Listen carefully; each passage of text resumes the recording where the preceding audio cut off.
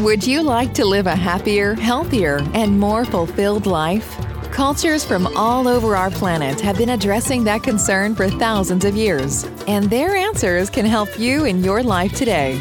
Welcome to The Sweet Spot, where healing, spirituality, and culture meet. Join anthropologist and healer Robert Vetter as he introduces you to healing and spirituality in world cultures. Here's the host of your show, Robert Vetter. Hi folks, it's Bob Vetter here. Before the podcast starts, I wanted to offer you something for free, available on my website, www.bobvetter.com. It's a download of a game and map of the healer's journey called Sustos, named after the traumatic events that can lead to soul loss. The game provides insights in how we ourselves can be healed and how that process empowers us in our healing efforts with others. Get your free download at www.bobvetter.com. Now, let's get to our latest podcast episode. Greetings, listeners. I'm here today with Shannon Stone. Shannon is a clinical herbologist specializing in women's health and ADHD. She's a hormone expert and uses herbs, supplements, diet, and lifestyle changes to help women rebalance their hormones and help manage their ADHD better. She has 10 years experience as a clinical herbalist and 15 years as a registered nurse. She's a nomad and travels the country full-time with her 4 children and life partner. So Shannon Stone, welcome to the show. Thank you so much for having me. My pleasure. So, Shannon, you have a really interesting life story, and I'm going to ask you to start out with that and tell us a little bit about how you came to be an RN, how you left that, how you went into herbalism and created this very unusual lifestyle. So that it's a curious story, and I'll ask you to begin with that if you would. Yeah, sure. Well, my mom was sick on and off most of my life and in and out of hospitals for a majority of my childhood. And that got me interested in helping other people that way. And I interacted with the nurses a lot and just really saw how they helped people. And so that led toward my career choice initially to become a nurse and an RN. So I straight out of college, straight out of high school, went straight into nursing school and did an accelerated program where they crammed a bachelor's degree into 2 years and did that and came out as an RN and started working and absolutely loved it. In the meantime, I had been diagnosed with endometriosis and was dealing with all of that hormonal stuff that comes with that. And was finding more and more, issues with the way the modern medicine handles endometriosis, and there wasn't a lot of options, and options that they did have were just not something I was interested in pursuing because of the long-term implications of those things. So that started leading me to find another way to how I could manage my endometriosis and fix it on my own. And so I was about 5 or 6 years into my nursing career when I discovered that there was so many herbs that could work with this and do that. And so I basically made my own protocol and started working on stuff and found my own way. And they told me I would never have babies. And I had a baby 5 years after that, after I started my own protocol, and just basically staved off the process for a really long time. And so that really got me interested in doing this for other people. If I could do it for me, I knew there were so many other women that were having hormonal issues and weren't being treated appropriately or just in ways that weren't working with modern medicine. So that got me interested in that. And that's when I started looking for a program and in a course in herbalism and was able to start working as a herbalist as well, and that started me in that journey. So that was a long time ago. Feels like yesterday though sometimes. And so let's go over the steps then that led you from there to what you're doing now. So you went to school for herbalism. Where did you go to school, by the way? I initially started off at a US based program called the Heart of Herbs. It's by a herbalist in, I think she's in Kentucky. And that's where I got my first degree. And then right before the pandemic hit, I had enrolled in another course to more just knowledge and increase my abilities. And that was through a UK based school over in England. And so that should be 2.5 years. And I finished that right at the end of 2020. Wow. So, okay, so let's go over the important changes in way of working from being an RN. I mean, most people here, I think, probably don't know what it is to be a nurse from the inside. You know, what your daily work is like, and then how that transitions then into this new way of working one-on-one through the use of herbs. So how did that go Yeah. for you? It wasn't as hard of a transition as I thought it would be, but it is a difference for sure. As a nurse, especially how I was working was a floor nurse, so a nurse that worked in a hospital setting on a unit, taking care of multiple patients at once. You'd have anywhere from 4 to 6 patients a day. So there's a lot of time management skills that go into that, and working on keeping track of everything that's happening with every patient, passing meds for everybody on time, making sure that they're getting showered and bathed, and their dressings are being changed, and their linens are being changed, and helping to the bathroom and doing PT with them and doing all this stuff. So there's a lot of time management, and it's just kind of a crazy busy day usually because you have so many people that you're trying to keep track of at once. So when I switched into doing mainly my herbalism instead, it was more one-on-one. So it was just me and one client at a time and doing one person's stuff at a time. It actually felt easier in some ways because I wasn't having to manage 5 other people at the same time.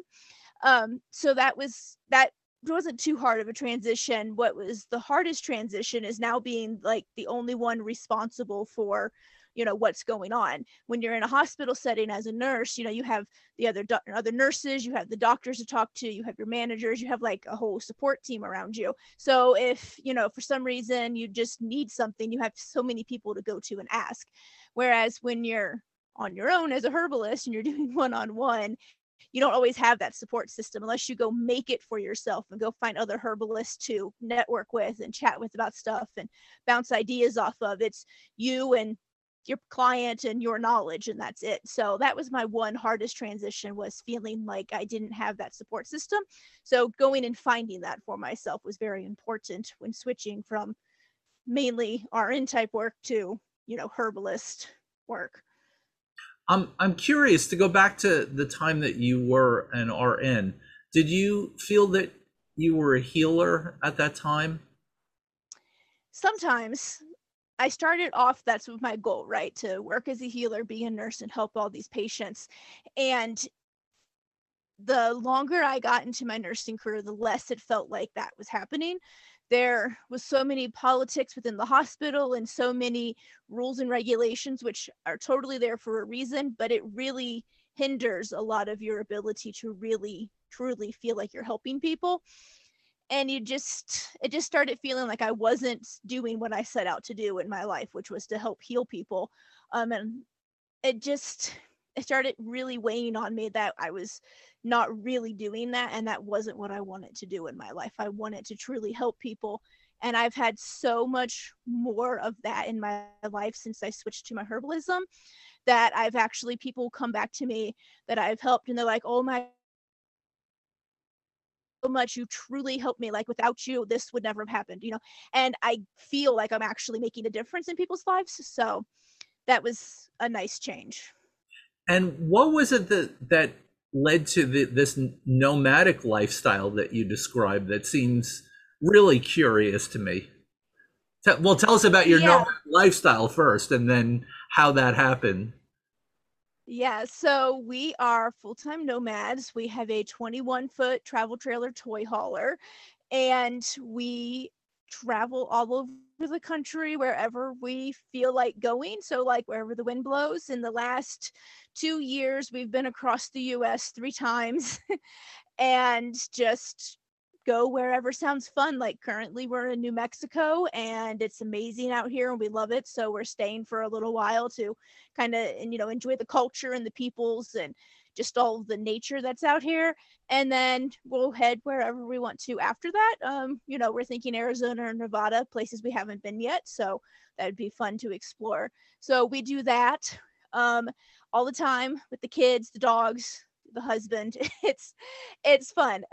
What led to this was my husband and I got married. I'd gone through a really awful divorce, and so had he. And we had met after years after that process, and really clicked, and just absolutely fell head over heels for each other. Moved in together, got married, and just realized that we weren't spending any time with the kids. We weren't spending any time with hardly each other because of our jobs. We were constantly go, go, go, that 9 to 5 rat race. And we just got really tired of not having the life we wanted and not being able to spend time with our family. So we made a radical decision. One day my husband woke up and I woke up and I said, we need to do something different. And he was like, yeah, what do we need to do? And I said, I don't know. So we started investigating and researching and realized there was this whole community of people who are our age with young kids like we have and pets who traveled the country in their RVs like purposely. And we were like, well, that sounds like something we could do. So we made that decision in February of 2019. By May, we had sold the house, all of our belongings, bought an RV, and moved out and started traveling. And I don't know, just ever since we have loved it, and the kids love it, and we can't imagine ever doing anything different. And are you homeschooling your children? Yes. Yeah. We do what they call road schooling, where you homeschool on the road. So they learn a lot from like the places we stop at, the national parks and the state forests and the state parks and all the places that we stop through that. And we do obviously curriculum and stuff as well, but they get a lot of education just from meeting different peoples of different cultures and all of the different places that we stop in the history and the museums and all the things we go to. Now, the part that also interests me in the story is as an herbalist, you are accustomed to certain plants that I assume that are the ones that are your go-to plants, and that you're also aware of the plants in a particular environment. And being that you're traveling around the country so much, do you find plants that you recognize everywhere you go, or how does that work in terms of your understanding of how you fit into the natural environment if it's constantly changing? Yeah, that was hard at first because, like you said, we lived in Georgia for the last 10 years. So prior to this, so 10 years, almost all of my herbalist experience was with plants in Georgia and what we could grow there and what we could find naturally and all that. So it was interesting when we started traveling to see the different biomes and what grew there. But I think that's really helped me grow as a herbalist, though, because now I've gotten more experience with plants that were outside of my original comfort zone. And I've learned to identify other plants better and easier so that, it's just all around, I think, better for me as a herbalist. What I have found is that it doesn't seem to matter what biome you are in. There are certain herbs that can pretty much proliferate everywhere. Like we're currently in the desert of New Mexico, and I can find yarrow here and mullein and a whole bunch of different things that I never expected to find here in the desert. But it's just a testament to the resiliency of plants, and the resiliency of plants definitely can translate to the resiliency in your body and help you gain resiliency as well. So it's just amazing seeing that and how these plants can help you and what they can survive in, and it kind of translates to how they help you in your body. And that is a perfect transition to the next part of our conversation, which has to do with what do we take from this? What can you share with our listeners about the use of herbs? What should the average person know who doesn't spend a lot of time in the way that you have and wants to expand their use of plants to benefit their own health and healing? Definitely. First thing that I always recommend is getting to know the plants in the area where you are residing. So go out, start taking pictures of them. If that's what you need to do, bring a book with you that helps you identify them. I absolutely love Google Lens because sometimes plants are very similar and it's really hard to differentiate. But if you take a picture and you upload it into Google Lens, it's an app for your phone, it can really help you differentiate which one's which. And then it gives you all the information you need.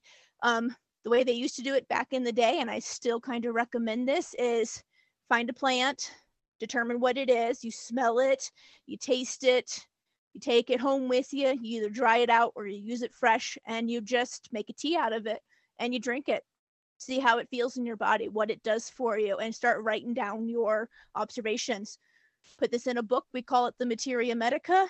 It's a fancy term for your book of herbs that is all of your knowledge that you've learned. Start writing it down and see how they work in you, because how they work in you is how they're going to work in other people more than likely as well. The top 5 main herbs I say everybody should keep in their house is garlic, which people don't think of as a herb, but it is. And it's a very wonderful natural antibiotic. So if you start feeling any kind of illness coming on, you put like 5 or 6 chopped cloves of garlic into about a 1/4 cup of honey and start taking a tablespoon of that every hour on the hour while awake. You will pretty much kick anything out of your system. So that's always good to have on hand. You can just add that to your diet, or you can take it, like I said, kind of more as a medicinal purpose. Everybody should have rosemary, because rosemary, also thought of as mainly just a culinary herb, is actually very good for your heart, and it's very good for your lungs. It's very good at helping if your lungs come down with pneumonia or bronchitis or anything like that, to make a steam from it and inhale that and help with that. And it's really good for your heart. If you have heart issues, drinking a cup of rosemary tea every day can really help your heart improve its strength. And it's also good for migraines and headaches. So if you start coming down with those, drinking a cup of rosemary tea at the first sign can really help kick that headache out as well. So it's just nice to have on hand for multiple different reasons. And let's see, the other herbs you would want to have on hand would be thyme. Thyme, also usually thought of as a culinary herb, is actually also very good for like canker sores, mouth sores, bleeding gums, anything like that, sore throats. I make a mouthwash out of it using peppermint and thyme for our family, and use that to gargle and swish every night. And we have had perfect gum health since then, and it helps kick out any kind of sore throat you might be coming down with as well. So it's just wonderful all around. It's also one you can breathe in as a steam if you're having respiratory issues. So really good to keep that on hand as well. Another good one to have on hand would be German chamomile. Chamomile is fantastic to help you get to sleep at night if you're having insomnia issues. It is fantastic for any kind of GI issues, upset, diarrhea, constipation. It helps with both of those, helps with food digestion, it helps your liver. It's just an all-around wonderful herb for many different reasons. And it's also good for ADHD, and it's helpful for balancing hormones as well. So a lot of my clients are on some form of chamomile from me because of that very reason. So that's always good to have on hand also. And peppermint's probably the last one, or spearmint if you don't like the peppermint taste. They both work very similarly. Those help with headaches, stomach upset, indigestion, calming racing brains. Just really nice to have on hand for that kind of stuff. So those are the 5 that I usually say you should keep on hand at all times, just to have for different reasons. And then always just go out in nature and start exploring and find these plants and use your intuition. You will be drawn toward plants that are good for you. Now, what about the dangers of poisonous plants? In other words, I don't necessarily want to go out and pick poison ivy and make a tea out of it and drink it. Yes, which is why you always identify them first with your eyes before touching a plant. You never want to just, oh, look, this looks good, and grab at it, because that is the first way that, yes, you'll wind up with poison ivy or something else you don't want. Nettles are fabulous for you, but if you grab them barehanded, you will get a rash, because that's what that does. But if you pick it with gloves and then you dry it out, the stinging part goes away and you can use it as a medicinal purposes. So that's why it's important first to bring a book or take pictures, identify the plants first before you start the whole second phase, which is touching and getting to know their feel. So what would be an example of a plant that I might find Well, let's say, all right, I live in the Northeast. So what would be an example of a plant that I might find out on a walk in the woods that I would want to make into a tea? Mhm. Up there in the Northeast, you have a lot of mullein. It's a fuzzy leafed plant that grows a big giant stalk right through the middle of it with yellow flowers that come off the top of the stalk. So it's pretty identifiable. But again, always check before you touch anything. But mullein leaves are absolutely fantastic respiratory uh, plant. It's great for any kind of respiratory issue. It's just wonderful to make into a tea. It's very soothing for your lungs. It's very soothing if you have a cough. It helps soothe your throat, helps coat things. It's very what's called mucilaginous, so it will make your tea will be kind of thick and kind of slimy sometimes. And that's the way that this plant works, especially is by using those mucilaginous qualities to help coat things and calm them and soothe them. So it's very good. That's very common up in the Northeast. In fact, I found some out here and I was really surprised because it's typically not seen, out in the West where it's so dry. But I found it up in the mountains here. So that makes sense because it was up in a more, rainy area. But that's one of the ones you would find, and probably yarrow, which is a very good wound herb. So if you're out hiking and you get injured and you got a cut, rinse it out with some water, pack some yarrow into it. It'll stop it from bleeding and start healing it up as you walk back out to your car. Yarrow looks kind of like a fern in a way, the leaves do, but they're a little fuzzy compared to ferns are smooth, and they grow little stalks in the middle of them with little tiny white flowers. And that's yarrow, and it is fabulous. It's always good to know that one by sight, because if you do get injured and get a cut or something, it's nice to be able to grab that and stop the bleeding and everything so you can get out safely and to help. That's some wonderful advice. And in fact, it seems to me that I've seen mullein growing almost everywhere that I've traveled to. Yeah, it's a very hardy plant. Exactly. Let's take a moment to focus now on your area of expertise, which is women's health. So for the women who are listening, what are some important things for them to know about herbs that are specific to women's concerns? There are several that I reach for often. The first one would be wild yam. It is a fabulous herb for women's health issues, especially those who are currently having hormonal imbalances. It is what's considered an estrogen modulating herb, so it helps your body regulate the proper levels of estrogen. So that's a fabulous one to take if you're having, imbalances and you feel that an imbalance of estrogen might be the case. So that one can be taken as a tea. It also has a mucilaginous quality, so it can get a bit goopy. So if you have texture issues, then I would take it as a tincture or use it as a cream. And you would want to drink that 2 to 3 times a day as a tea, or use the cream twice a day if you're what you're doing instead, to help regulate things. For the cream, you want to rub it right over top where your ovaries are, so in your abdomen area. The other one that I like and reach for a lot is called Agnus castus, sometimes also called Vitex or chase tree berry here in the States. And it is a little tiny berry that you can make a tea from, or actually it'd be a decoction where you would boil the berries in the water and then strain them and drink them, to help open them up and release all of their good qualities that you're looking for. Or you can take it as a tincture. I personally don't like the tea. It's very bitter. It's very nasty to me. So I take it as a tincture, but everybody reacts differently. So take it however works for you.